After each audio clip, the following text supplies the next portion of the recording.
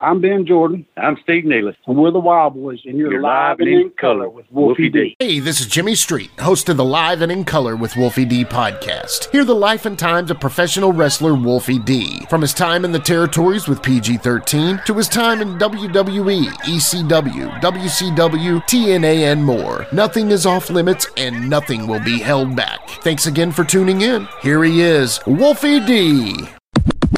Welcome, ladies and gents. Once again, live in color with Wolfie D. And today we are talking some old school, man. Some old school 90s Middle Tennessee outlaw wrestling, man, where I got my start talking about some of these towns, Jimmy, where Airwolf was born and PG-13 was born. We got the Wild Boys, Ben Jordan, Steve Neely. On today. It should be pretty fun, a little different from our normal, but we're going to go back to the roots, man. I love it. I love these guys. I think this is going to be a great interview. You know, Ben Jordan's one of the nicest people I've ever met in my life. Yeah. Steve's a great guy. I've only been in the locker room with him a few times, but contact through, texting here recently. Man, they're just great dudes. And you know what? I'm just so happy. Like you said, we're going to the roots here on this one. And hey, that's the way it should be sometimes, man. And let me just say this to the listener here, because listener, trust us, okay? Friendly listener, trust us for your entertainment. We're doing something good here. These guys, seriously, if you look at their resumes, it's on par with anybody's. And then when they were together as a tag team, they were as good as anybody. Yeah. I mean, honestly, they could have been anywhere. And I personally believe that they could have worked anywhere they wanted to. And they burned up those towns. So, like the USWA, there was the offshoot of the USWA, which were called the Outlaws, just like in any other state. But where there was the Memphis territory, there was the Middle Tennessee territory, honestly. And these guys were working 6 nights a week. They're not, it's just different levels of shows. But golly, man, these guys are so good. I mean, I posted a few of their videos, and I'll continue to do so through the week here. But, go look up the Wild Boys. Go look up Ben Jordan. I'm serious. Yeah. Y'all will love them. Yeah, man, they did some good stuff. And as far as the independent shows, I mean, they were packing them in those towns once a week. Yeah. That's another thing that people don't realize, man. That's not easy to do the same town once a week. Obviously, today that's very hard. Right. But even then, it was still kind of hard, Yeah. But they were doing it, man. So you got to give them props for that. Absolutely. Look up the Wild Boys and the Devils. If you do that, you'll be fully entertained. We promise. But seriously, a lot of blood, a lot of violence. Yes, but great. Just great wrestling. So what else I liked about that, man, is Mephisto and Dante. Even with their hoods on, they would bleed. I always thought that was a cool visual when the mask guy would bleed. Yeah. But with the white one side of the mask, so you could see the blood, and that was always different. Oh, dude, totally. And so Dante, apparently, they ripped so many masks, because they would do the whole gimmick of ripping the mask off every night, the baby would. Yeah. And he got to where he made their masks. Mm-hmm. And their whole gear, he would make all their gear because it got to the point that it was so expensive to continue to buy masks. Right. He just started making them. I think Tommy, he made my Airwolf mask, my first. Did he? That's awesome. So Tommy Heggie, Cool Breeze, Arvel Hutto, we love those guys. Hopefully we'll be having them on the show on down the road pretty soon. But when it comes down to it, today we got the Wild Boys. But today, y'all, is a very special episode. Y'all. is a very special episode. It's our 100th episode. 100. You kept me for 100 episodes. How did I do it? I don't know. Man. Some say that, Did the impossible.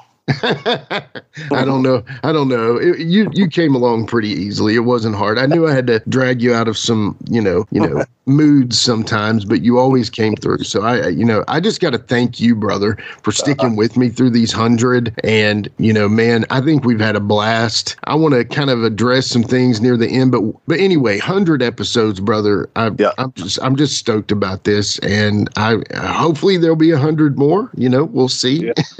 Yeah. We'll try that one. Don't get too excited here. Yeah. Let's maybe get 20 more. How's that? Yeah. Anyway. All right. Well, yeah. So it's 100, and man, I'm ready to talk to him. What about you? Let's get him on the line after these messages. Before history is written, it's played. Before it's frozen in time, it's fought one shift at a time. Before it's etched in silver, it's carved in ice. What happens next will last forever. The Stanley Cup Final on ABC and ESPN Plus begins Saturday. Hey folks, to get your official Live It in Color with Wolfie D merchandise, go to ProWrestlingTees.com/Live Wolfie D. Check it out.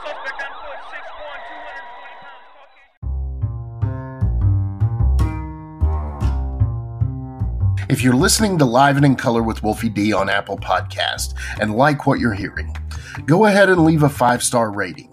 And while you're at it, write a review. Tell us what you liked. Tell us what you'd like to hear in the future. It's very important to us and always appreciated. Thanks again. Hello. Hello. Hello. What's going on? Not much, man. How's it going?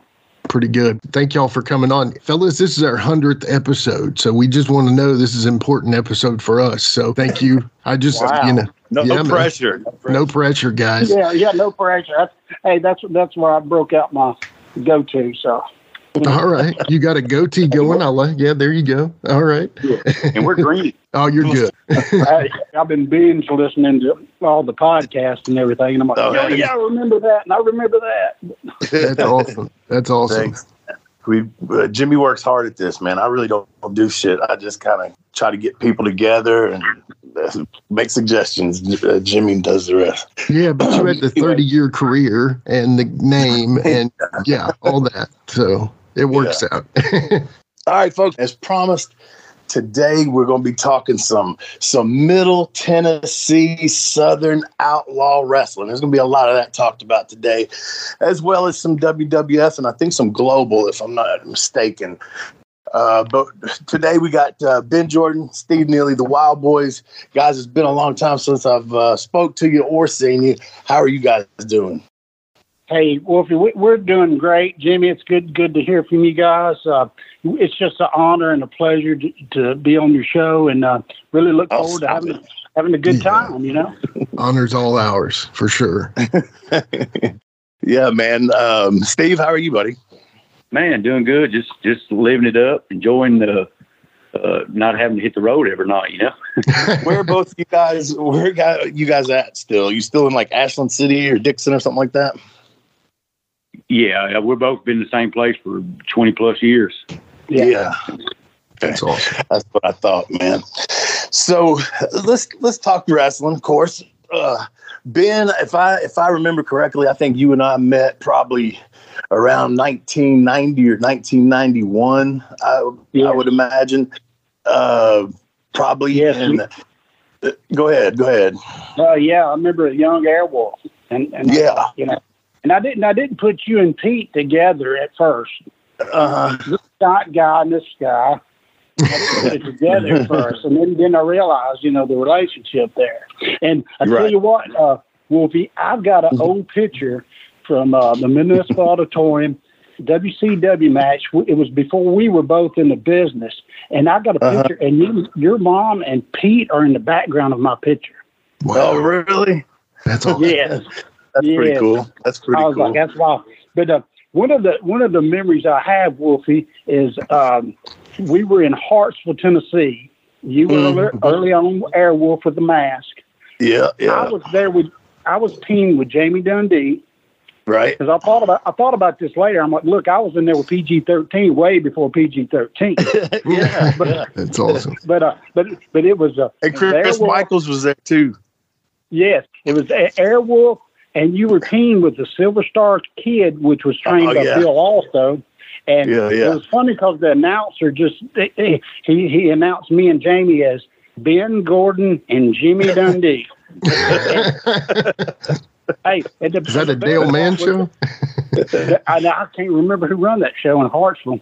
I do remember in the back, though, all the guys back there, were trying to impress you, Jamie, me. And they were beating themselves in the head with chairs, like, watch this, man, watch this. And I'm thinking, oh, my God, where do these guys come from? That's funny. Anyway, that's early on. And we didn't even, we had no reason to try to be impressed. You know what I mean? No. Maybe just because his last name was Dundee and they probably knew you. They really know no Airwolf like this. Awesome. I still got that match on videotape. It's wild. I was thinking about this earlier, and you mentioned Pete, my stepdad, the Scorpion, and my mom. And it's funny, man, because I really, this just dawned on me, honestly, like a few minutes ago before we came on here. Like my first wrestling match, I drove to the town, not with the boys, but with my parents. There you go. You know what I'm saying? That's a little awkward. Yeah. I can imagine. And I think he was a heel and I was a baby face. So they had to put me out of the car blocks around the building. Oh. I remember doing stuff like that. It's like your parents dropping you off at school and you're embarrassed and you don't want nobody to see it. Yeah. Oh, man. That's funny. And Wolfie, you probably don't know this, but before Pete and your mom passed away, we went to see them at the nursing home. And we got there and we saw your mom and Pete wasn't there. And they said, well, where's Pete? Pete was at the hospital. And I think it was me and Steve and Boogie, Gary. We visited with your mom, and then we went over and visited with Pete, and we laughed and told stories. It was one of the funnest times, and I'm glad we did that. Yeah, that's very cool. You were always, both of you guys were always real cool to my parents, and I think they thought a lot of you, man. So I appreciate that.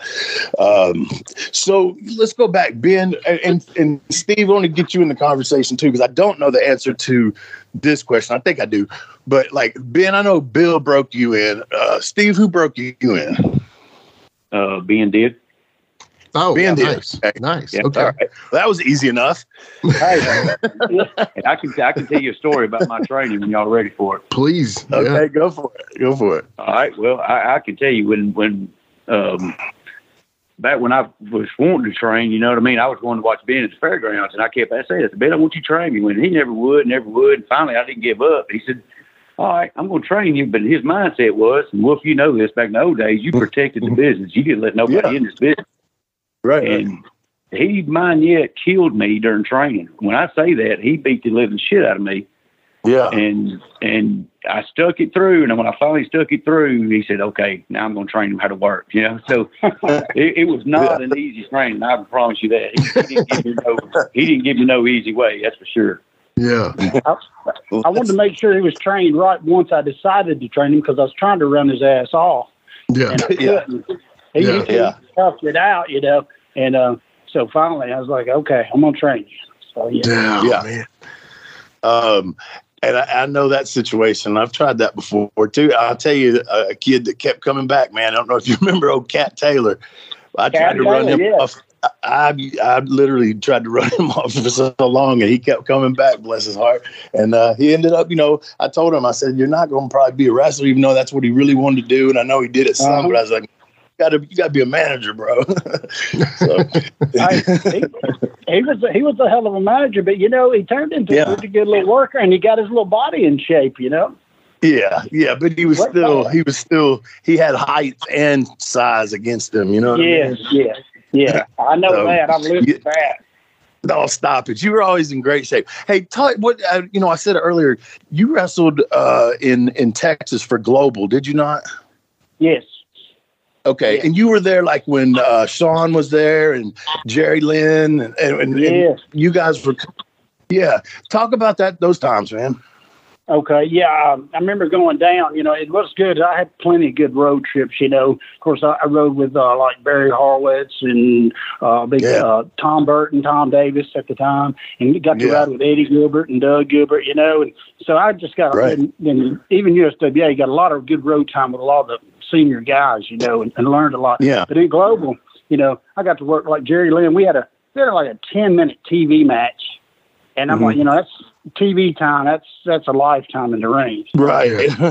I mean, and Joe's an excellent worker. I was blowed up. He acted like, it was a day off for him, but I was blowed up.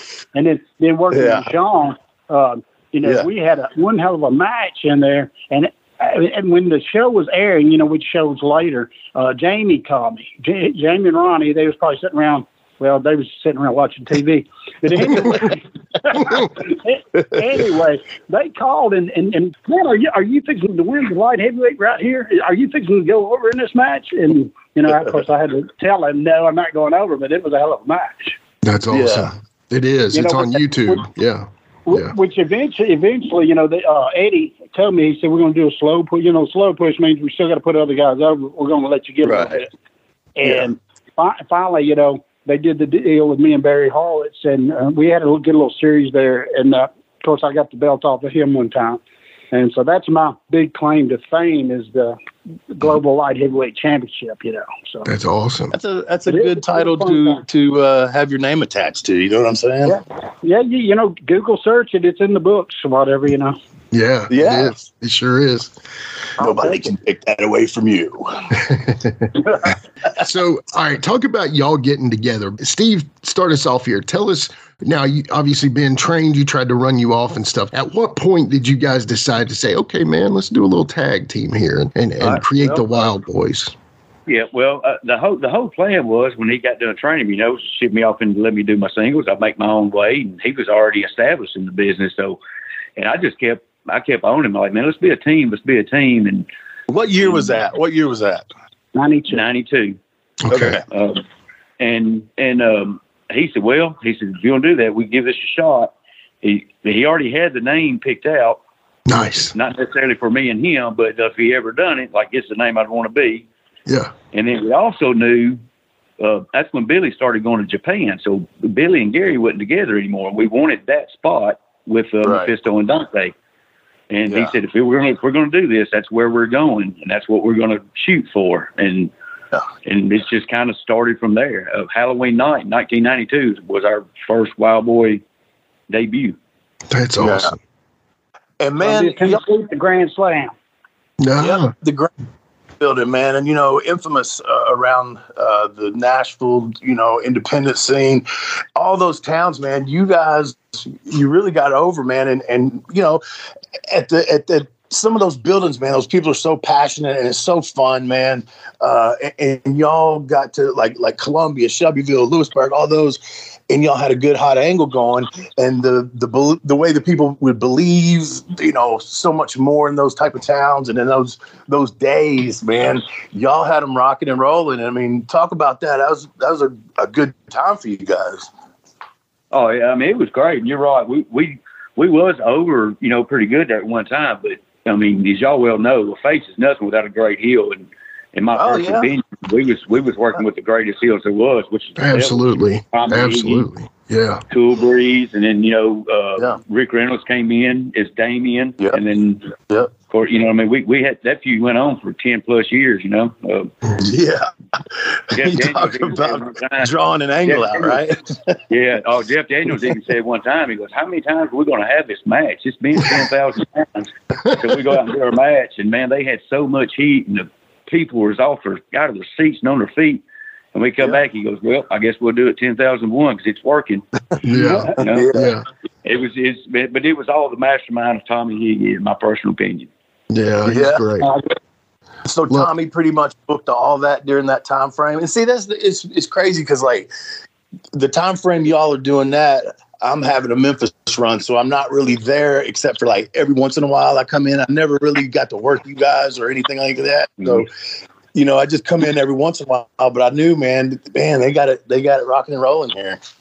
And Wolfie, we were hot, and we're like like you and everybody else that come through. We wanted that Memphis shot. We wanted to go, run the circuit. Yeah. We're thinking if we could have got a good hot angle and got a push at Memphis, that was the ultimate right there to us. And me with WWF, WCW, I wasn't worried about none of that. Memphis, I grew up like you did watching Memphis TV, and that's all I just wanted to get there. Which I'd already been there before the tag thing, but the dream was to get the tag team there and have a good run at Memphis. And, and you guys, y'all did a hell of a job. Y'all got to do it, before the territory went out. Y'all got to do what I dreamed to do. Yeah. It was fun, man. But also, like, some of my best memories, like I said, are some of those outlaw towns and in the way that they would get with stuff. And there's nothing more fun than the fans like really believing the shit that's going on, or at least acting like they do, as opposed to a lot of the newer crowds that want to applaud a nice spot or whatever. I know things change, and I'm not knocking that. I mean, whatever. That's just not what I signed up for. But I just love that believability. And in those towns, man, I have fond memories of people really getting into shit. Hey, we had some of the best towns. You were there, Wolfie. I was there, Steve. We were there when the times were good in independent wrestling. And the Tennessee towns were some of the best. I mean, we'd ease up to Kentucky sometimes, Central City, Beaver Dam. Matter of fact, you and Jamie rode with me and Steve a time or two up there to one of those. Yeah. And I remember coming back, and we had to stop at the gas station because Jamie wanted to buy the scratch-offs. Oh, yeah. And he had his theory of, like every so many you get the big winner. Right. And he was going to buy the whole roll, He had to pay off and buy the whole roll. Yeah, I know. I remember that store. It was orange lights. I just remember that visual. It was up on the hill on the left, I think, wasn't it? But anyway, and I think that was the first time in my life I ever bought a scratch-off ticket, and I won. But I'm not a gambler, and I never really bought scratch-offs after that. But I won the first one just because he kind of was like, yeah, man, you just you win some money. I was young and influential. Go ahead, Jimmy. Oh man. So, obviously, you guys were some of my favorite tag teams, Dante and Mephisto for sure. I absolutely think the world of Tommy Hagee, Arvel Hutto as well. He's a great man. I unfortunately don't know Cool Breeze, but hopefully we're going to get that figured out here pretty soon. Now, another tag team that I've heard was a crazy story, and I need to hear about this, working the Moondogs in Clarksville. Can you tell us a little bit about that? I don't remember working them as much in Clarksville as I do in Nashville for Terry Rice. And I think Pete was booking the show. Okay. Wait a minute. I worked both the two Moondogs I knew, or three. But we worked with Larry Latham and Tracy Wynn at Power Slam for Terry Rice. Okay. And then Nathan come in and we worked him. That's when the big bloody, I think I sent a picture, the big bloody one. And we worked, Nathan came in to be with Larry Latham at the Power Slam show. And, it's funny because you look at them, and I grew up watching them. So I'm like scared to death. Yeah. And I'm going to tell you, some of the nicest guys and had some of the best matches. And like y'all were saying, making the people believe, we would just sacrifice our heads, our bodies, everything, just so we could get that belief out of the crowd. Yeah. Yeah.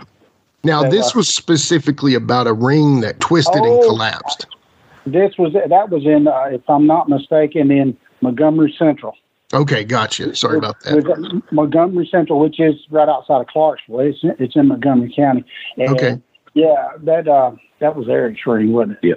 And we weren't supposed to damage the gym floor sacred, Right. And, right.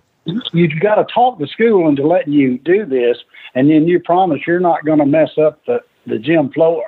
Right. And of course, the ring class, we're working the Moondog and trying to run across the ring, and it's sagging down to the floor. Oh, man. That's the part I remember of it. We finished the match, And I'm going to tell you right now, I'm going to put out a disclaimer. There's a lot of things I don't remember because I have been the recipient of several of Rick Reynolds' chair shots. Just saying, putting it out there. Just saying. Yeah. Just saying. That's funny. You got any memories of that? Don't really remember that night in particular. I do remember that. If I ain't mistaken, I want to say we gouged the gym floor a little bit. Yeah. That's why the school was mad. Oh, I bet. We had one of the biggest runs we had the Moondogs, though, was around the Columbia area. And that was actually, I want to say it was Nathan, and I want to say it was Lee Hickerson. They brought Lee Hickerson in as the Moondog. That was later. Of course, dyed his hair blonde and all that. Richard Lee come in on some of that. And I don't remember if it was there or if it was at the Clarksville show or the Terry Rice show on Dickinson Road, but Richard Lee, he come in and did some stuff with us, with him as well. Okay. I have had a shit ton of people ask me if I knew where Richard Lee was, like in the past years. So I have no clue. I used to know he lived in Nashville, but I don't know after that. It's been a long time. Last time I seen him was at a TJ show in Millersville, and that's been several years. But that's the last time I seen him, and he was just in the back. He didn't do anything. He just came to the back. Yeah. Okay, so I've got to ask now. This is a two-part question, and Ben, you go first because now you've worked so many people: Steve Kern, LOD, Sean Waltman, Jerry Lynn, Eddie Gilbert, Ivan Koloff, Bob Holly. The Heavenly Bodies, Money Incorporated, Ted DiBiase. Paul Orndorff, Rick Rude. Did you say that? Yeah, Paul Orndorff, Rick Rude, Bam Bam Bigelow, Owen Hart, and I stop right here. I need to hear about your match with Randy Savage. And then after that, I need to hear about Steve's match with Ming. Okay, Jimmy, it's a funny thing because I went back and researched this match of mine with Randy Savage. Because, I've took a lot of chair shots, and I don't remember a lot of things. Sure. Yeah. I do remember one thing. I've never wrestled Randy Savage. Really? And they got it in there. I've seen it where they said I wrestled him. That's one of my losses, one of my many, many losses. And they showed this guy wrestling, and it's supposed to be me, and it's not me. It's not you. Wow. So that's my big memory of wrestling Randy Savage. Which I Then I didn't. I do remember. It was either. No, it was Jesse Ventura. I'm thinking of when I wrestled Rick Rude, and when I attacked Rick Rude, because that's what I was supposed to do, and Jesse Ventura, and I'm thinking this guy was, a governor and everything, Sure. And he goes, all Ben Jordan's done is just pissed Rick Rude off. Well, I'll tell you what, Ben Jordan, figured he might catch ravishing Rick Rude off guard. He came in with a series of forearms. Rude just shrugged him off. And all he did now was serve to get ravishing Rick Rude very, very angry. I'm like, awesome. Yeah, pretty much. Yeah, that's my memory of Randy Savage. Man. That's awesome memory. So, do you know who it actually is? I don't know. It was. I should have wrote the name down so I could tell you when they asked me. If you don't know, I'm sure somebody will look it up now that's listening. Yeah, figure it out. Yeah, I think he was older and a little more bald than I was at the time. So. Okay, well that's not cool. Ain't right. I'm like, it don't look like me. Is that George South? What's the deal, man? Okay, well, Steve, then did you actually wrestle Ming? If you want to call it that, but yes, I was in the ring. It was you, right? Yeah, it was me. We showed up and. They told me to go over and get with Ming. It was he'd been like a bodyguard this whole time, and I was his first actual match as Ming. Oh Lord! And he come over, man. He said, "Look, this is what they want to do. They're trying to build me up, blah blah blah." And I said, "Dude, I said, I know how to work, man. I'll take any bump you want to do, whatever." He sets up this big. I'm gonna take a big backdrop, and I'm gonna hit you with a super kick. I'm like, "Man, that's great, no problem." I said, "Whatever you want to do, man." I said, "You're the star. I'm just here to make you look good." So about 30 minutes later, he walks over and he goes, "Hey, man, they changed it." He said, "Don't even take your jacket off. We're going to go to shake, or you're going to go to shake my hand. I'm just going to kick you." I said, "That's fine with me, dude." Here on WCW Saturday night, there is Steve Neely, at least the back of Steve Neely, Better keep the coat on so they know where to send the rest of you. That's probably right. You know, he's wrestled before Ming. There's no doubt about that. It's just been a while since he's been in the ring. Colonel says he wanted him ready. He wanted him just right. Well, he's obviously got him just right. Well, we do understand he is a martial arts expert. Yes, he is. Former sumo. And he used to be a wrecking ball on a construction site. Look at the size of him. First time. Whoa! Oh, my goodness! I'm not going to say nothing. I'm just going to sit back and enjoy this. A savant kick! And Neely's out! What took you so long? Neely's tougher than I thought. That's the best thing that could have happened to Neely. That's the only thing that could have happened to Neely. Hey, I didn't have to take my jacket off. That was a good payday for about 10 seconds of work, man. That's awesome. Yeah, so that was that story. That's about how my little, what I just said right there lasted longer than the match did. Wow. That's hey, I mean, you're getting paid the same thing, right? So why not? Absolutely. It didn't matter if it was 10 seconds or 30 minutes, man. The payday was the same, so I was okay with it. And hey, it was Ming, for God's sake. You know? Seriously. That's one of the toughest wrestlers ever to be a wrestler. You know? Yeah. That's right. Yeah. Wow, man. Okay, well, how about this, Ben? What about working LOD? Oh, man. It was me and Barry Horowitz, and we were either in Fort Wayne, Indiana, or somewhere in Dayton, Ohio. I think it was the Dayton, Ohio show. And, of course, now check this out. I go to WWF. I'm 5'7". Now, the magazines will say I'm 6 foot, and I thank them for that, but I'm not. I'm 5'7". And, you know, I'm in the dressing room. When I first go up to WWF, I'm telling you, if you ever saw, you know, Land of the Giants, I'm walking around just looking up at everybody. I'm going, these men are ungodly. They are just huge. Yeah. And, all right. So we're standing in the back, and Tony Gurria is coming around. He's sizing us, all of us, enhancement talent, jobber, whatever you want to call it. Anyway, so we're in the back, and Tony Gurria sizes us up and down. He comes to me, and he goes, "Do you know LOD's finish?" Well, to tell you the truth, I wasn't a WWF fan. I was a WCW Memphis wrestling type person. Sure. And so I haven't been watching what they were doing, and I just, you know, stupidly said, "Yeah, I know they're finished." And he goes, "Okay." He goes, "Okay." So he puts me and Barry Horowitz in with LOD, and I'm thinking, "What do they do? What do they do?" I'm going to take this finish. And somebody finally says, the one, you know, they'll shoot you and do whatever, put you up on the shoulders, and he's going to clothesline you off the top, you know, off his shoulders. I'm like, "Oh shit, okay." You know, so they never talked to us, and finally, I kind of went up to. I'm trying to think, Hawk or Adam. I went up to one of them, and I'm like, "Hey, how does this thing kind of go? What do you?" He's like, "Don't worry, brother. He's like, "You'll flip fine." He said, "I'll push your ankles. You'll go over. Don't worry about that." So that was Animal. I didn't have any doubt. I just went with it.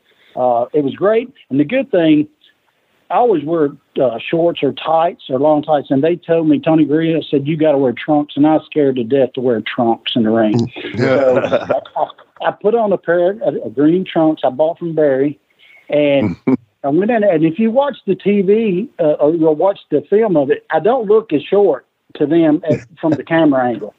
Really? I mean, it doesn't look like a little bitty guy and every these great big guys, which they are still huge over everybody, but I didn't look so short. That's good, and, so they do the finish, you know, and this, that, and the other, and we did the match, whatever. It wasn't much to it. But anyway, let me go back. When you're standing there and you got the whole arena full, and they play that, "Oh, what a rush." What a rush!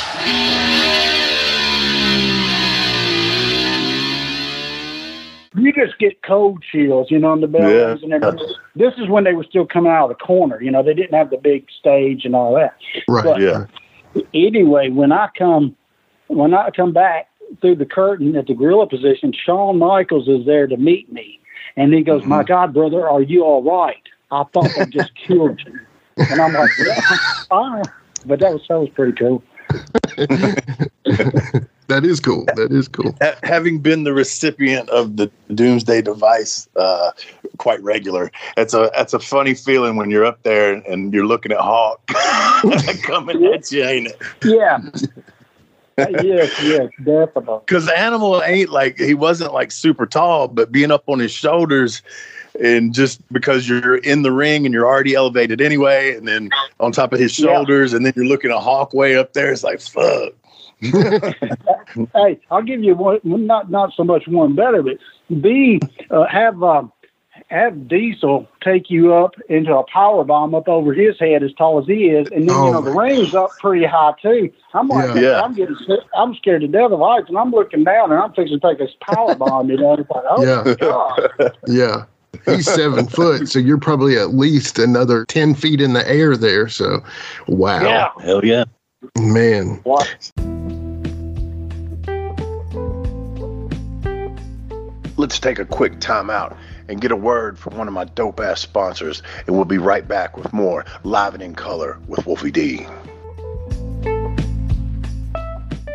With threats to our nation waiting around every corner, adaptability is more important than ever. When conditions change without notice, quick strategic thinking is crucial. And with obstacles consistently impending, determination is essential in overcoming them. It's this willingness, decisiveness, and resilience that sets Marines apart. With our fighting spirit, we don't just fight battles, we win them. Marines are the constant our nation counts on to fight the unknown. And through adaptable problem solving, we do just that. Learn more at marines.com. Support for Live and in Color with Wolfie D is brought to you by Manscaped, who is the best in men's below-the-waist grooming.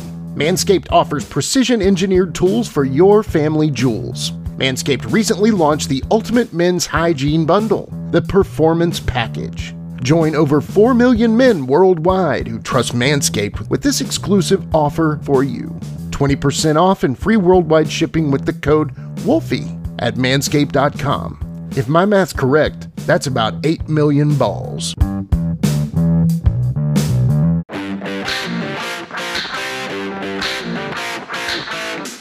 Hey folks, this is Wolfie D here, and if you are looking to buy or sell a home in Tennessee or Southern Kentucky, you're going to want to call my buddy, the rock star realtor, Benji Bowie. And you say, Wolfie, how do I get in touch with this rock star? Well, you can call him directly at 615-390-8216. You can go to his website, bowiehomes.com. That's B-U-I-E homes.com. Or you can email him at benbowie34@gmail.com. When you need a home, you need the Rockstar Realtor. Benji is a member of Exit Realty's Garden Gate team in Gallatin, Tennessee. So, okay, then this is kind of a patented question that it's become kind of funny, and it always kind of elicits a good response from the guests that we have on the show. Tell me, and I'd love to hear both your responses on this. Your first meeting, either Jamie, Wolfie, or just first meeting PG-13, and kind of give us your first thoughts about. I want to say it was in Shelbyville when they was PG-13 together. Okay. I want to say it's Shelbyville, and all I could think was man, this gimmick's different. And then next thing I know, hey, they're fixing to go to USWA. I'm like, well, that's pretty cool. Because, we worked them in Sheffield. We worked them a couple times before they actually went. And had good matches. It was great. I think my first memory was in Shelbyville. And I remember saying, wow, that's a different gimmick. I ain't seen that one. Yeah. Hey, I think what Jimmy's more getting at is, did you think we were assholes or not? Because apparently the headbangers thought we were dickheads. Everybody in Memphis was dickheads. And Steve, what we got to they're more polite, I guess, than the headbangers. Just Jamie Wolfie, you was all right. No, I'm just kidding, man. I love And Jamie, by the way, I'm still all right, and he's still an asshole. Well, we always got along good, man. Oh, I know. Yeah, no problem whatsoever. I love Jamie Dale. He's a good guy. Me too. Yeah. Now, I knew both of you separately for so long before y'all were PG-13. After I went to talk to Bill about training, and he told me I was too little, I took 2 years of and did powerlifting, and that's when I got huge thighs that I never thought I could build. But anyway, somehow I got to hanging out with Jamie a little bit. It was the Rock and Roll Dream Team, Jamie Dempsey and Ronnie Travis. Matter of fact, I just saw Ronnie last week. For real? We see each other once a year at Summerfest in Ashland City. Okay. And you can tell him, I can spot him from way off. He's got that wrestler walk, that slight little limp. I'm like spotting from a mile away. There's Ronnie. Oh, man. But anyway, one of the fond memories I had was working for J.D. Wolf, Elton, Kentucky. I wasn't. They were. And they let me ride with them. And I was going to sell their gimmicks. And what really got me the fever is I sit there and sold their gimmicks. One thing, I had a little bitty Ronnie on one side and a little bitty Jamie on the other, and I was built pretty good back in the day. And and people were coming up going, "Are you wrestling tonight? Are you wrestling?" And they're looking at these two little guys. But, they sold $200 worth of pictures before they ever got in the ring, and I thought, I need some of this. So and that was probably what? That was probably at $1 or $2 a picture? Yes. Yeah. Wow. Yeah, probably about $2 a picture back then. Yeah. Wow. Yeah, so everybody bought one, essentially. Yeah. Probably. So I, that got me the fever, and I really had to get in. And then after I got, after the powerlifting, I got I gained 10 pounds is all I gained. But Bill saw me at the fairgrounds. He goes, "When are you going to start training, kid?" And I'm like, "Well, I'm just 175." And he goes, "You look 220. Yeah. And he told me, he said, it's all an image, just the visual. Yeah. And I started training from there. So that's awesome. Yeah. But now the PG-13, seems, I want to say Shelbyville. And did y'all not find the hubcap in Hayden Miller in the back somewhere? Yeah, absolutely. 100%. That's where it came from. And the spray paint that we spray painted with. Yeah, it's kind of like, it seems like y'all just come up in the gimmick in the back of the room back there, Yeah, we needed a finish. We needed a finish, and we were using a record that we said was gold, and so we'd hit people with it like a gold solid thing was hitting them or whatever. And Chris didn't really like that, so then we found the hubcap and wore it around our neck. Yeah, that's where that happened. Y'all. For the time, y'all's timing was perfect with the PG-13 because that's the way things were going. We were modeling ourselves. We wanted to be like the Fabulous Ones, Oh yeah, makes sense though. Yeah. Yeah, Rock and Roll Express, the Fabulous Ones. I grew up watching them, and that's when we decided to be a team. I'm like, we got to model ourselves out of them. Where times were changing when y'all came into the PG-13, which it was bad. We're kind of like on the downhill. Our era almost is like over, and y'all's is beginning. Right. Because we were on the old schedule. We were doing the old thing. Y'all were coming into the new, and that's the way times changed. But it's true. I'm sorry to cut you off, Wolfie, but the way I always describe it is, the Rock and Roll Express, they were kind of like the era of the music that they were in. And I love the musical tag team. So the Rock and Roll Express, and then you had PG-13 and the Headbangers, which I compared to the 90s, which were white kids were either listening to rap or heavy metal, even more heavy metal or punk or whatever. And so the Rock and Roll Express, like they were kind of like the Van Halen, and then PG-13 were kind of like the Marky Mark and the Funky Bunch or the House of Pain, and then you have the, you know what I'm saying, and then you had the Headbangers who are like Marilyn Manson, 9 Inch Nails or something, and I just love that. Now I love the Wild Boys gimmick, I do. I think it's awesome because I do see it as a derivative of the Fabs, who honestly the Fabs started all that. You know what I mean? So any babyface tag team that got all the high pitched screams from the crowd, the girls want to be, the guys want to be him and the girls want to be with them kind of thing.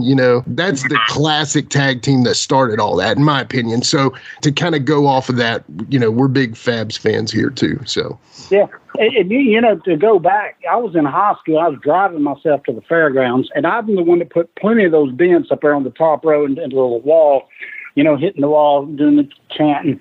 But, that's when Steve and Stan were doing singles. They were like first, second match. Bill would be like the third match. I think Bill would come back in the main or semi-main with somebody, but they was doing the first 3 matches, and they were all built up. That's what really just drove my workout. But I missed the whole Fab phenomenon in live action. Gotcha. And so I was in Japan in the Marines at the time, and well, thank you for your service, man.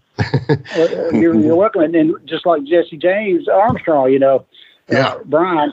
I remember talking to Scott. I'm going all over the board, but anyway, okay. I remember working out in Smoky Mountain with Scott Armstrong, and he said, and I knew Brad and Steve, and I'm like, and their dad, and they're like, oh no, you haven't seen our little brother yet. He's bigger than all of us. and I got to meet them all, so I'm grateful. But going back to the Fab thing, I missed the whole thing, and Steve filled me in on it. And then of course, I watched all the tapes and the videos. And of course, when they come back to Memphis, they'd show their tapes and stuff. And then so I did some research, and I loved all of their stuff.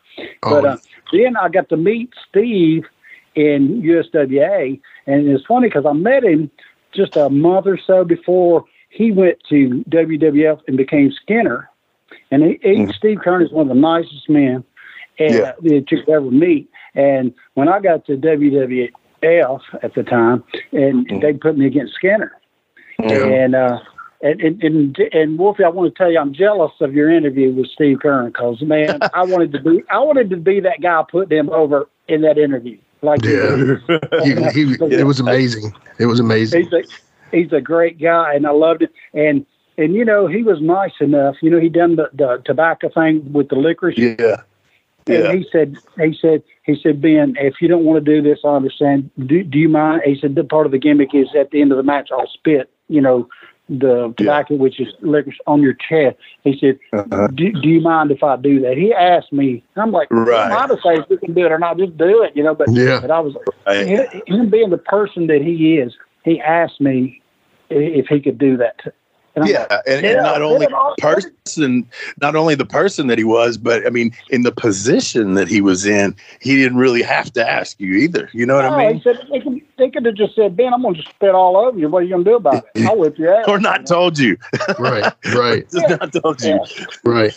Yeah. But that was great. Of course, I got to work Stan in the Heavenly Bodies. I got to work both Fabs, but in different times. That makes sense. Right. Yeah. Not as the Fabs, though. That's one thing, But anyway. Yeah. You might have wanted to be the one to interview him, but at least you got to work him. See, I never got to work him, so. Oh, wow. Well, I never got to work. I never got to work the rock and roll. Yeah, but I got to work that. Yeah. So you got one up on me on that. So. Well, Wolfie never got to work Randy Savage, right, Wolfie? So yes, but Ben didn't either. Sorry. Trying to make a joke here. There you go. I wonder if there's somebody out there that looks like me working Randy Savage, and I'll just say I did. Yeah, let's do it. Hey, I'll tell you that there's one guy that they said looked like me, and he came to Memphis after I did. It was Scott Taylor. Oh, Scott Taylor. When I can see that. When I get to WWF, he comes up to me and said, I've always wanted to meet you because everybody always called me you when I was in Memphis. They always called me Ben George. And so I met him. So they tagged me and him against the Quebecers. And they were the heavyweight champions, and Raven was managing them. Yeah. And at this time, Johnny Polo. Yeah. And you got your hierarchy in the lower guys, guys like me. But you got a hierarchy. Well, I've been there a while. Of course, you had Horowitz and you had Reno Wiggins. Everybody's got their place, and so I built up a place to where they were beating my partner instead of me. They were giving me some shine, and so they were going to beat Scotty, not me. And so I'm like, wow, I'm moving up in the world. And I heard Chris Michael say, you're always trying to get to that next step. And we always try to get there. And of course, then beating him. And then I look at it, I get run over by a truck. I'm out of wrestling for a year. And Scotty's got a spot in WWE.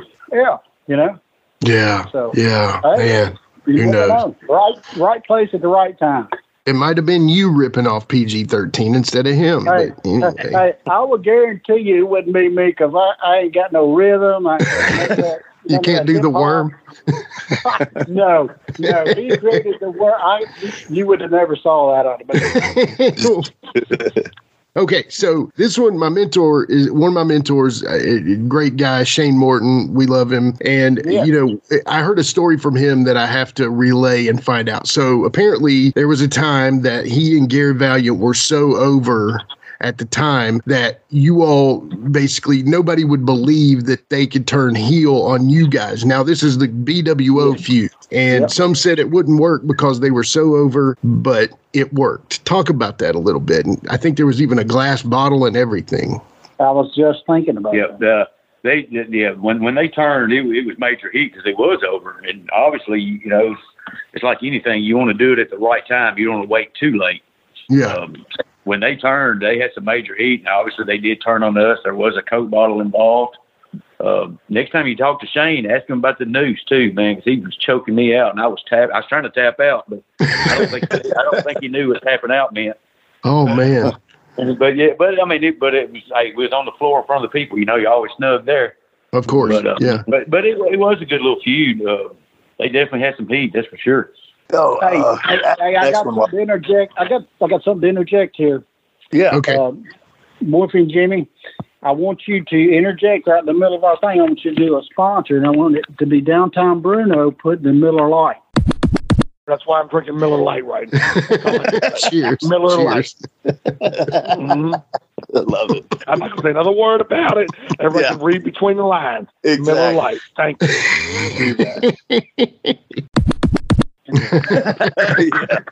I'll drop that. Was it Miller or Coors? Was it Miller? Miller Lite. Is it Miller? Okay. Yeah. I've got one right now, and when I saw that little clip of Bruno doing it, I'm like, damn, he stole my gimmick. Bruno, the Wild Boys brought to you by Miller Lite. I got you right now. Yeah. Anyway. So doing this interview, man, we've talked about some names that I haven't heard in years, honestly. And then we've also talked about, my mom and Pete and Rick and Cool Breeze and the people that were close to my family as well. Talk about, because like you said, you guys, and whichever one of you wants to talk, man, I just remember so the Eliminators were beating the shit out of me and Jamie in Memphis every fucking week, right? Seriously. And I wanted to get out of that angle so bad. I felt like it had run its course. And I reached out to Tommy and Breeze about coming to Memphis because I wanted to get out of that. And that's why I brought them there. But Breeze is no walk in the park, and Rick's not either, because you talked about a Rick chair shot. So and they won't get mad if we talk about them, I'm sure, in a loving way. But are those not two of the stiffest pricks you ever been in the ring with? Honestly, Rick, I don't think Rick ever was stiff with me at all. I don't remember Rick ever being stiff. But Breeze was stiff, and I remember, back when me and Ben first started, that Halloween night, 92, I hit the ring, and I'm scared to death. This is the Devils. This is like my third match, or my third time in the ring. Oh, man. I'm intimidated watching these guys beat everybody up. And right. Yeah. I'm sitting there, I'm hitting Breeze, I'm working, all this thing I know, you got to hit me harder than that. Get a little harder and get a little harder. And he goes, come on, man, it's got to be harder than that. So, man, I let him have everything I had. And you know how Breeze is. He gets that little giggle, Yeah. We were just talking about what I got myself into, man. Breeze was stiff, but he wouldn't hurt you. You know what I mean? He was one that he wasn't going to miss, and you believed it. Wolfie, it's like this. What's bad is I can't talk about them being stiff because they're really going to tell on me for how stiff I am. And I don't need to, but I don't have a good working punch. And so when I come in on a hot tag, every time I hit, I go, Idaho! Idaho! I don't have a good working punch. Everybody knows. And I got a Lawler story about that.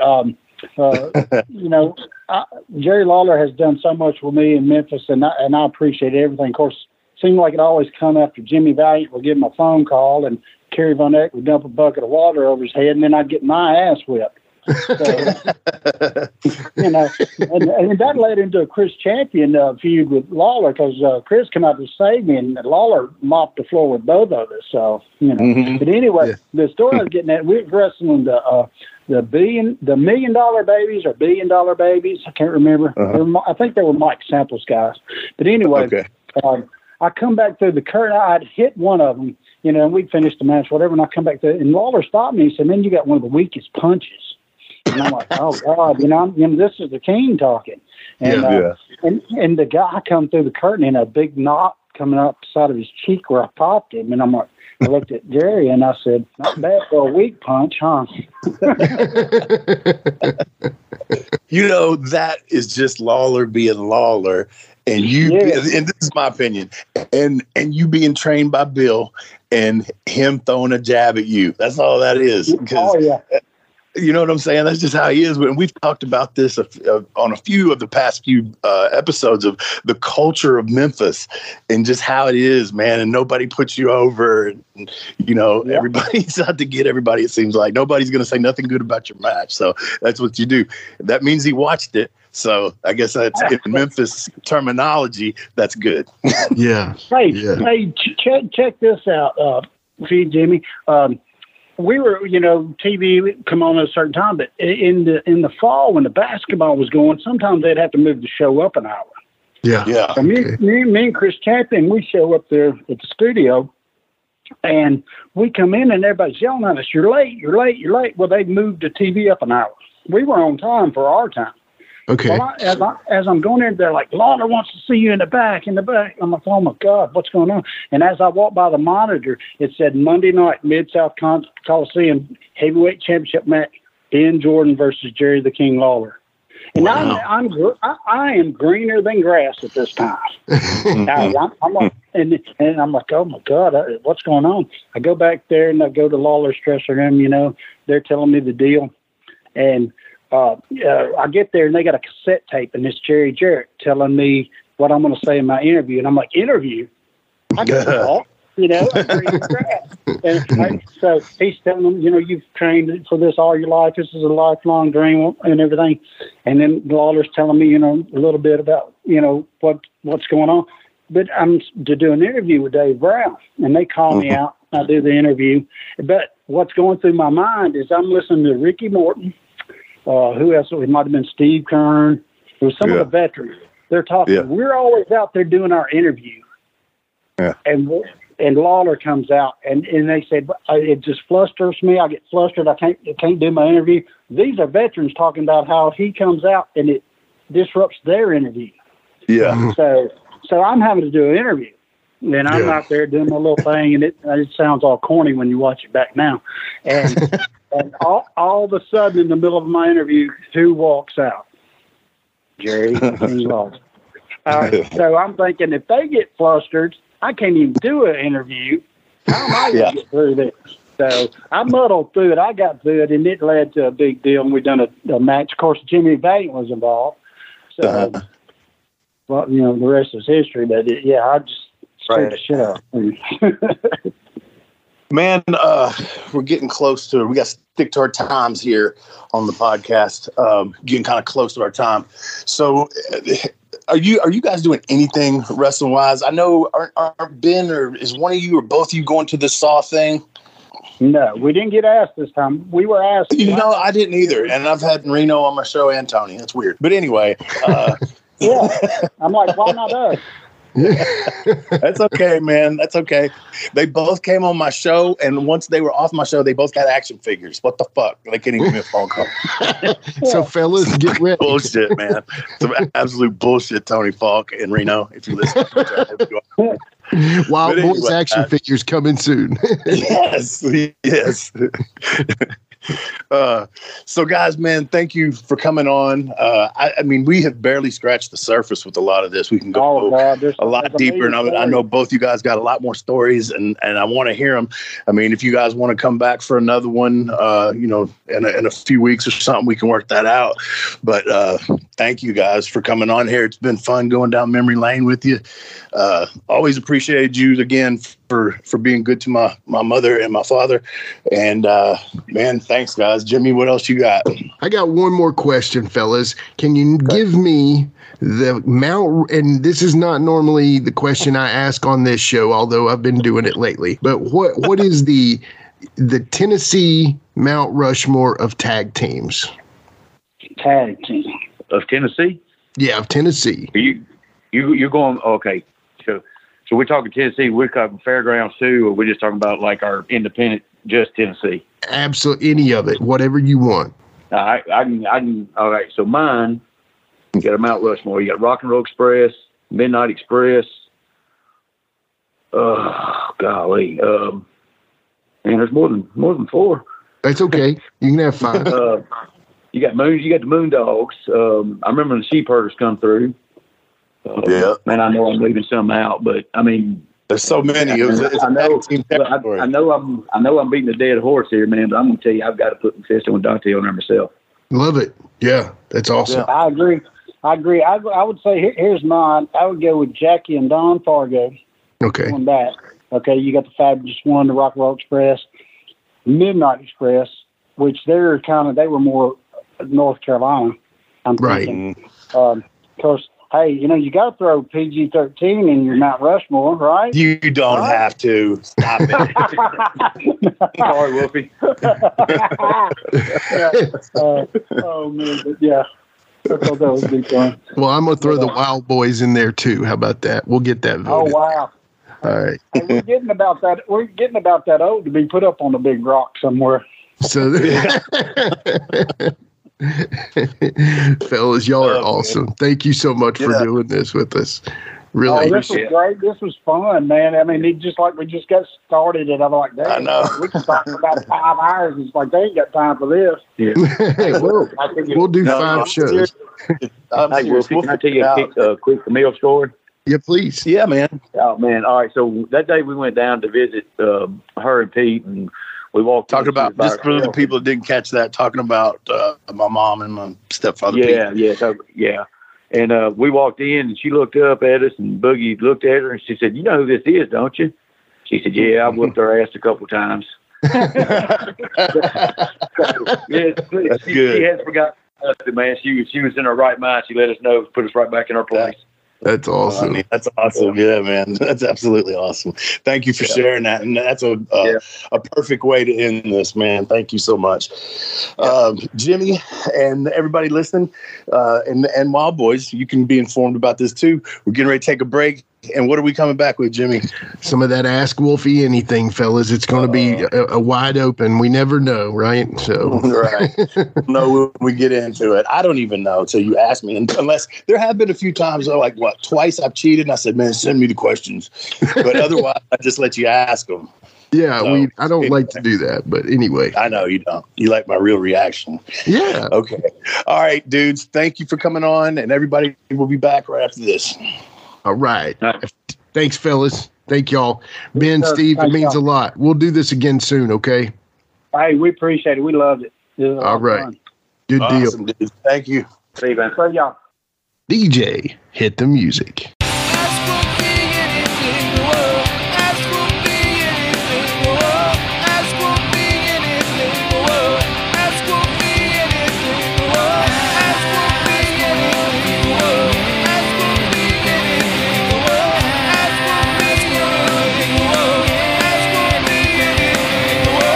All right, we are back with Ask Wolfie D Anything. And first off, man, how cool was that? The Wild Boys, man. Those great stories. Steve Neely, Ben Jordan. Dude, so much fun.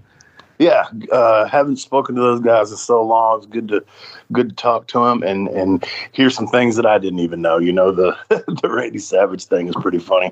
That is a hoot, man. But good episode so far, Yeah. So before we get into Ask Wolfie D Anything, we got a few good questions here today. Right.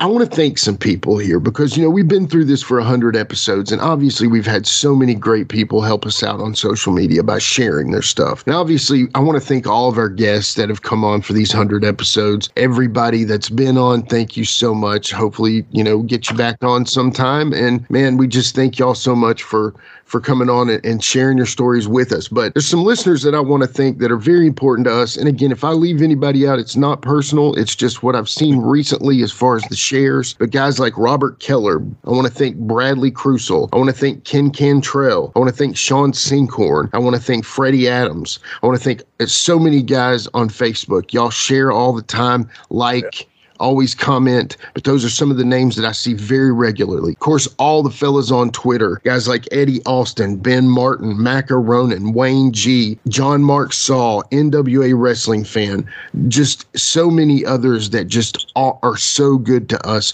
by sharing the stuff. And y'all, that means so much. When, you can comment, and it's great that you comment, but man, when you step further and do that share for us, y'all, it really, you don't know how good that makes us feel. Seriously.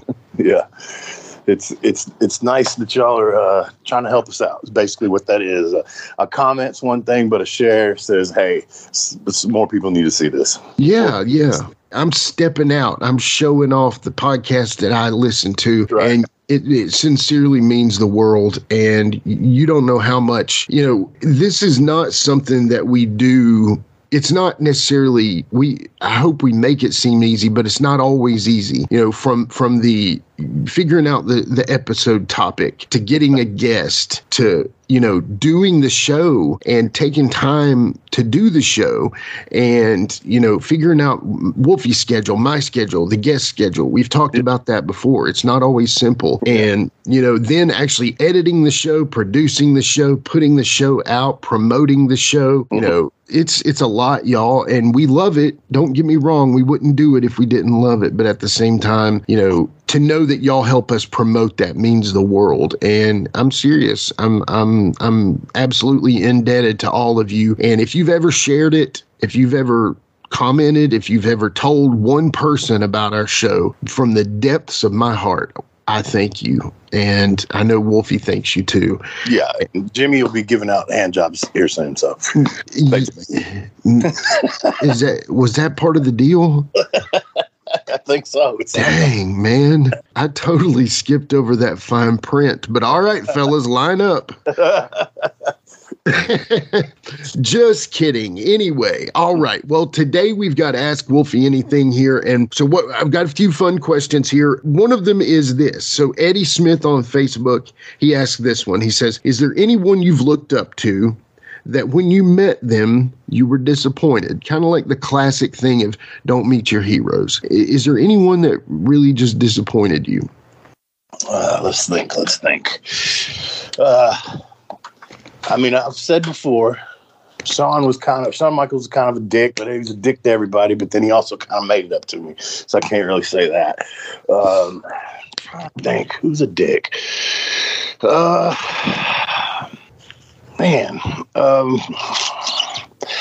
I'm trying to think of. I don't think there's anybody that I looked up to that ended up being an asshole. Right. Okay. Assholes out there, but nobody that I, was like, oh, I'm disappointed in that fucker. And I can't think of too many people that, at least to my face, disliked me. That's good. Did anything to anybody like that? So yeah, man, I just can't think of. I remember, and I still to this day never really talked to the dude, but I remember Luger coming in to Memphis in '93 to work Lawler in Nashville or something. And at the time I kind of looked at it funny, but now I don't as much. But he really didn't speak to anybody in the dressing room, and he dressed with his back to everybody. And it just seemed very egotistical, but hell, he was in Nashville at the fairgrounds in a little bitty dressing room. You know what I'm saying? He was probably going, "What the fuck am I doing here?" Yeah, who signed me up for this? Yeah. Yeah. So I don't look at it as bad now, but yeah, it's wrestling, man. There's egos everywhere, and there's assholes everywhere, in all professions, all walks of life. But I can't say that there's anybody that I looked up to, because we've talked 100 times about the people that I looked up to and my dealings with them or meeting them or whatever, and none of them's been bad. So I'll just go with nobody that I looked up to. Yeah, sorry, it's a shitty answer. No, it's not. Let me ask you this question though, okay? Because you said it, you've been very open about it. I know you were a Jerry the King Lawler fan growing up. Yeah. Did you also like Bill Dundee growing up? Not too much. I mean, I didn't dislike it, but I really wasn't a fan. Wasn't like a super fan. So and again, you've been way open with this. We've heard it from Jamie too. How did it feel when you found out Bill was kind of trying to keep you out? Yeah, that was kind of messed up. And then the whole, obviously the whole knife thing. And then I've talked before, we've made up and we're cool.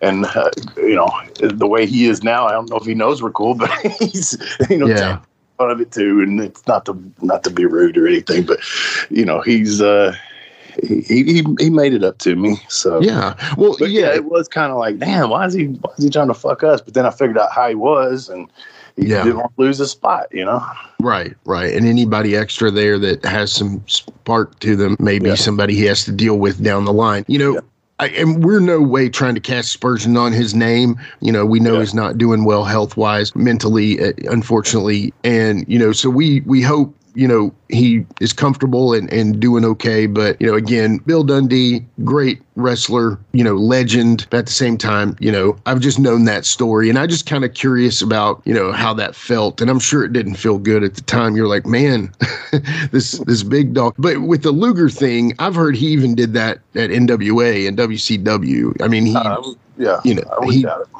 So other guys have said that many times, and these are guys that, were with him at WCW and stuff. But anyway, Luger, unfortunately is also not doing as great health-wise, and it seems like he's made a complete face turn as far as things go. So that'll humble your ass real quick on it. Life will definitely humble you. And if anything you've learned from any of our shows, life will humble you is a great one to learn. So, don't anything you do on the way up, you're going to deal with on the way back down. So anyway, Eddie, that was a good question. I love the question, and I think your answer is awesome. Unfortunately in the music industry, I've met a lot of guys that I looked up to and were total dicks. I don't really want to name names, but a lot of the lead singers in a lot of your favorite bands are just complete assholes, guys. So, Aaron Lewis broke my heart. We were playing a show with Stained, and that broke my heart because, the whole band was really cool and Stained, but Aaron just didn't want to deal with anybody. But other than that, I can't really think of anybody I want to name else. But Aaron Lewis definitely let me down. But if you've seen some of his live shows, especially some of his acoustic live shows, he's not always the nicest guy, especially if you're talking during a song, which is just inevitable. And and that's just by the way, being a musician that played music actively in Nashville, they are a talking crowd. They don't give a crap who's on stage. So, but anyway, I know that's not the question, and Eddie didn't ask me, but that was my little throw in there. But yeah, Aaron Lewis let me down. Let's just say that. Right. Anyway, so our second question is Justin Cook from Facebook, and he just asked a simple question of any good Moondog stories. Well, I mean, I wasn't there, but I mean, we all know Larry died in the ring in a battle royal. And from what I understand, people were still kicking him because they thought he was just selling in the corner like he always did. Wow. But he had a heart attack and he was pretty much dead. So that's kind of a messed up story. Definitely. I don't mean to laugh. I'm just saying that's kind of crazy. Well, yeah. When I was trying to actively get Tony Falk to come on the show, and I would get him on the phone, I'd be like, brother, we need you on the show. Yeah, buddy, I got a lot of good stories. Larry Latham died in the ring. I was there that night, and I know my Tony Falk's not the best. But what I mean by that is we didn't get to ask Tony that question. Oh, yeah. And, but he had a story about that. I think Cassidy Riley was there, too, if I'm not mistaken. Is that right? Yeah. But anyway, yeah, man. Yeah, that's a crazy story. Other than that, Cousin Junior was a Moondog, and the night that I drove down the railroad tracks because Jamie didn't come back with me to drive and all that stuff, he came outside and was taking up for Jamie because I was going off on Jamie for not coming back and lying to me and stuff. And of course, Junior comes out and he wants to fight me and all this. And I wasn't about to fight his big ass. Plus, I was hammered anyway. But right, yeah. So that was kind of fun. And then I remember at the Stadium Inn, Bill Smithson, one of the Moondogs, showed up one night with a buddy. I think they had just been out drinking, and he was like, "Hey, there's wrestling over here. Watch this." And so he comes in and he comes to me, "Hey, why don't you let me do something?" And he never came back like the next week or nothing like that to work me, but I let him do it. I mean, and he'd been drinking and stuff, and he'd come out and jump me and beat me up. I mean, and it was just kind of I think he just, like I said, told his buddy, hey, do some wrestling here. Come on, I'll go do something. Or, you know what I mean? It was just, yeah. He didn't get paid or nothing. He just felt like doing it, I guess. So that was kind of awkward.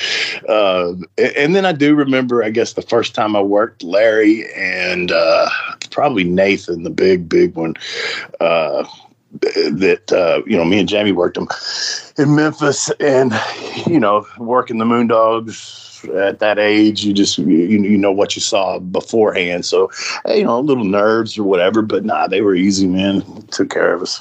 Yeah, that's cool. They're legends, man. I mean, no joke. That's a legendary tag team. We had some good stories there with the Wild Boys about them too. So anyway, yeah, the Moondogs, man, legendary. I just remember Gorilla Monsoon calling him Spotty, Larry Latham. Oh, Spotty, it was Spotty. Yeah, you always call him Spotty. Yeah. But anyway, so yeah, thank you, Justin, for the question. Thank you, Wolfie, for the Moondog stories. And the last question of the day, and I reserved a spot. I put my question in long ago, and I've brought it out today because it makes sense. So James Rock Street on Twitter, Instagram, YouTube, and all that has a question. And his question is, out of the 100 episodes, Wolfie D, which ones have been your favorite? What do you like? Golly, I mean, shit, I don't even remember all 100 of them. I can't think. I'm serious, man. I sit back and I'm trying to think, like, okay, who all have we had? I mean, aside from just the guests, that we've done some shows without guests and top 10. And then at the beginning, it was a lot of my career and stuff like that. Man, they've all been very good, man. And the numbers have been good on everything. And, I mean, to get Steve Kern to come on was awesome. Didn't know if we was going to get that one to happen, and it did. And, just some of the ones I've been able to pull off to get them to come on has been Road Dog, humbling. Man. Humbling, and these guys are not doing it for any other reason than as a favor to me, basically, or to promote something, but most people that have come on really haven't done a ton of promoting for themselves. It's just been coming on talking shit with us, Yeah. I mean, I think about us 4 episodes in, we get Father James Mitchell. Yeah. We got to get him back sometime because I know there's so much more to tell there. 5 episodes in, we get the legendary Ricky Morton, my favorite wrestler of all time. I wish I could interview him now versus then because I'm just like, hey, man, I love you, Ricky. It's like, and a lot of those ones, a lot of the ones early on, too, we were trying to incorporate it into my story, and we didn't delve into them as much as we did, hey, what do you remember about this and with me and in Memphis and and we didn't go 100% on, let's just interview them, we tried to incorporate it. So some of those probably, I don't want to say could have been better, but it would have been different. I think, the production could have been way better, but hey, I've learned a lot because, hey, here's the thing. I didn't know how to do a podcast when I asked you to do it. I literally had been thinking about having a podcast with you probably 3 years before I asked you and never pulled the trigger just because, man, I'm busy. I know he's probably busy and all that. Then I literally learn as I go. So I hope this episode is the best one ever because I've learned everything over the 100 episodes how to do it. Now, if you come to me and say, hey, how do you do a podcast? I'm going to tell you my way. I'm not going to tell you the right way. I'm just going to tell you the way that I do it. If you think it sounds good, we thank you so much. It means the world. But I hope in 50 more that we sound even better because the production is very important to me. Now, again, some of the greats we've had, Jerry the King Lawler, Road Dogg, Steve Kern. I mean, I wish we could have Jerry. I hope we have Jerry again because to me, when his health is better, hopefully we can talk to him again because, again, like you said, that was part of telling your story. But, there's guys we've tried for 100 episodes to get on that we still haven't been able to get on. Everybody's heard those names. I'm not going to go into that, but eventually we'll get them. I feel confident. But like I said, Road Dogg, Steve Kern, those are some of my favorites. Of course, the Jamie episodes, knowing that it took 67 episodes to get Jamie on here was kind of fun. funny, but at the same time, it just feels like, it was something that had to happen because of your story and his being so tight together. But Steve Kern's definitely one of my favorites. Tony Falk is one of my favorites. Jerry Calhoun was a really good episode. Yeah. Kevin Lawler, man, I love that episode. It's actually number 9 all time. It pushed Randy Hales down to number 10.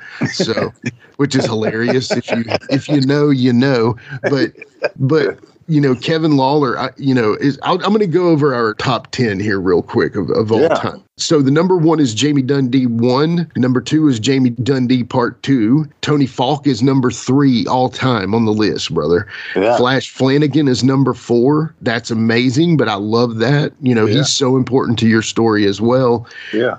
Jake the Snake is number 5. Then we go back to the old schools because they've had 2 years to build up, which is like our very first episode's number 6, Wolfie D's Beginnings. Mm-hmm. Number 7 is Rise of PG-13, which is our second episode. Mm-hmm. Number 8 is Jerry Lawler. Obviously, that's going to be an important one for us. Number 9 is Kevin Lawler, which is just amazing. That's literally our most recent episode up until this one. Yeah. And then, of course, the Randy Hales from the Territories is number 10. How far off is Kevin from surpassing his dad?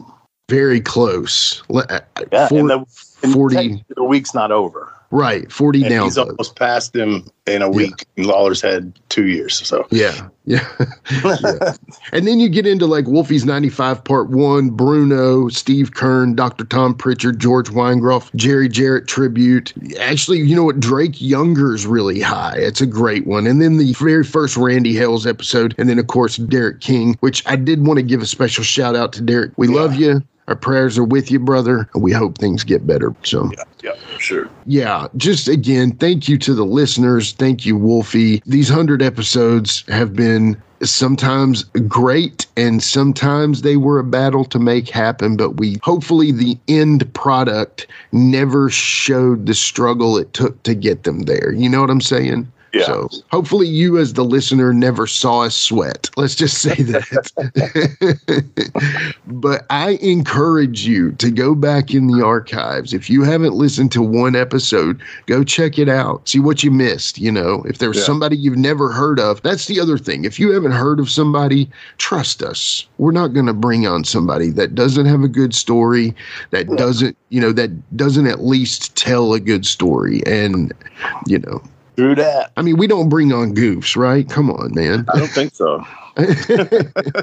We try not to, at least. Yeah, I try not to have goofs on.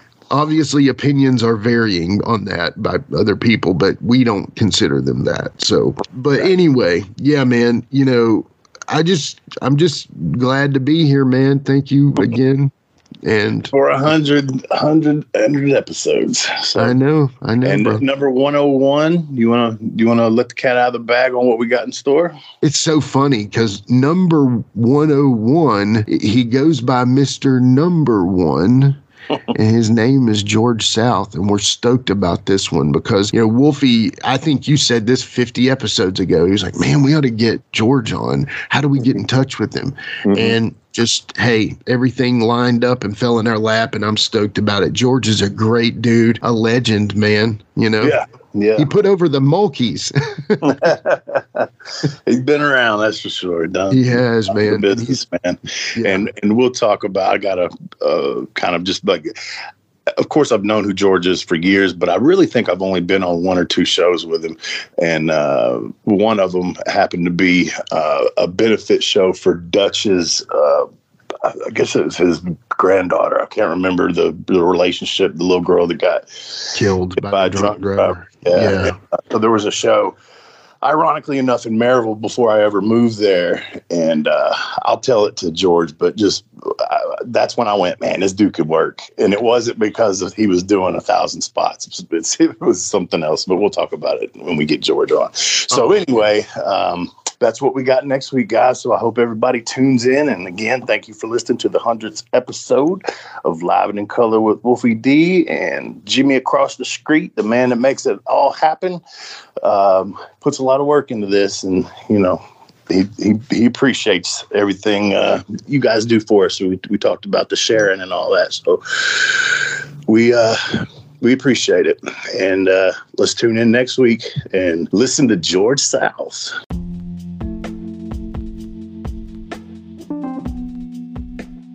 And now a word from our sponsor.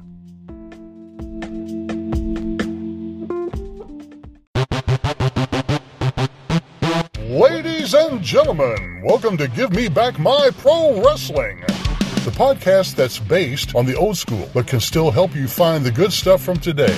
Jimmy Street and the Plastic Chic, Jared, are the undisputed tag team champions of the wrestling podcast world. From thought-provoking topics to superstar interviews to action figure expertise. This team does it all. And all they ask is, give me back my pro wrestling.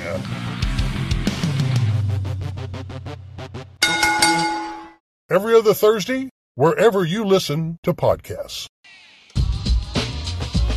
That's right, it's the talk of Middle Tennessee, the channel you love to hate and the channel you hate to love. It's Brian Turner from Brian Turner's VHS Rehab. And if you're looking for matches from Wolfie D to Jerry Lawler to Dusty Rhodes and the team that put a pimp before your eyes and a goatee between your thighs, Booty Call and Athena, go to lostwrestling.com. See, I made it easy for you.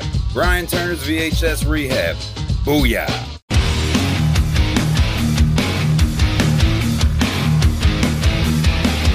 Hey everyone, this is Shane from Insane Shane's World. I release wrestling figures of enhancement talent, mid-card wrestlers, and wrestlers that you never thought would have a figure available. So if you are interested in adding a really cool and rare figure to your collection, then don't hesitate to contact me at shamtheman73@gmail.com. That's SHAMtheman73@gmail.com. You can also join my Facebook group. Just search Insane Shane's World.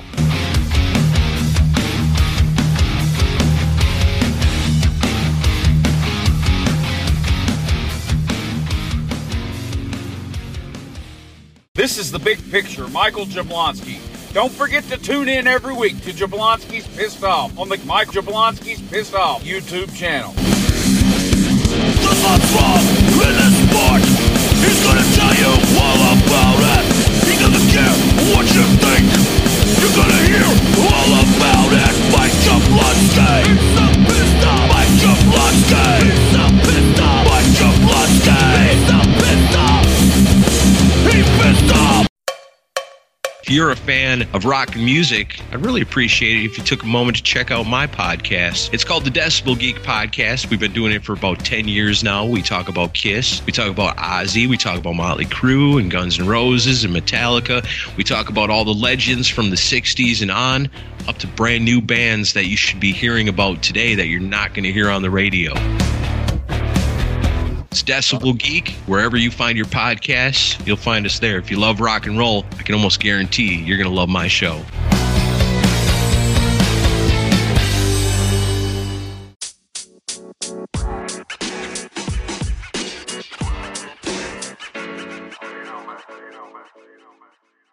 So that was another great episode. Hey, Wolfie, tell them where they can find you on social media. Jimmy, they can find me in the club, bottle full of bub. I'm just kidding. They can find me on Facebook. My personal page is Warren Wolf, WOLFE. I'm on Instagram at WarrenWolf13. You can always find us on Facebook, Twitter, Instagram, and YouTube at LiveWolfieD. Here's the thing. Wolfie always has offers for his autographed photos. He has a selection of some awesome photos from throughout his career that he will autograph and personalize any way that you want him to. Just contact him either directly at his personal Facebook page or through any one of our other pages, and we'll make sure you get in contact directly with Wolfie. Get those photos, right, Wolfie? Yeah, I've got some good stuff on there, to help with the podcast. Folks, if you can't get out to a show to meet Wolfie D, there's nothing like that, especially for the fans of PG-13 and Wolfie D. And before we go, you can always find me, your host, Jimmy Street, at James Rock Street on Twitter, Instagram, and YouTube. And hey, Jimmy, before we go real quick, I just want to add in there, from the bottom of my heart, I really appreciate, first of all, the work you've done for this podcast. You have worked your butt off. Secondly, the people that are liking the page. Beyond that, even more, is the people that are listening, and we really appreciate that. Yeah, and remember, guys, the podcast drops a new episode every Monday at noon, and our past episodes are streaming now on demand on all major podcast formats. Thanks again. I got a cat for you, don't. He got a cat for you, don't. I got a cat for you. for your dome. He got a cap for your For your dome. He got a cap for your dome.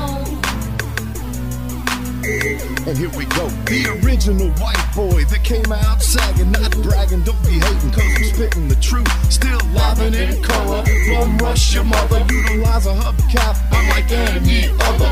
Back in the day, I was N-O-D, and I was P to the G, plus the 1 and the 3. In case you forgot, they call me Wolfie D. Been cloned and copied so many times, tired of suckers taking credit for what is mine. You know who you are without me name dropping. Wrestling's first white boy coming out hip hopping. Been doing it like this since 92. Laid low for a while and you thought I was through. Listen real close to these rhymes that I've injected. This shit's so sick it makes your ears get infected. Mad skills, no faking, there is no one great. Cause I'm bringing more folks than Obi-Wan or Vader. Not here to play games, so you better beware. You don't like me, so what? I really don't care. Like time I keep ticking and I can't be stopped. You sucker step to the side unless you wanna get dropped. When my finish, I'll straight knock you out. Please allow me to tell you what it's all about. I'm gonna wind it up, then I'm driving it home. It's Wolfie D, baby. Huh? I got a cap for your dome. I got a cap for your dome. He got a cap for your dome. He got a cap for your dome. This has been a James Rock Street production.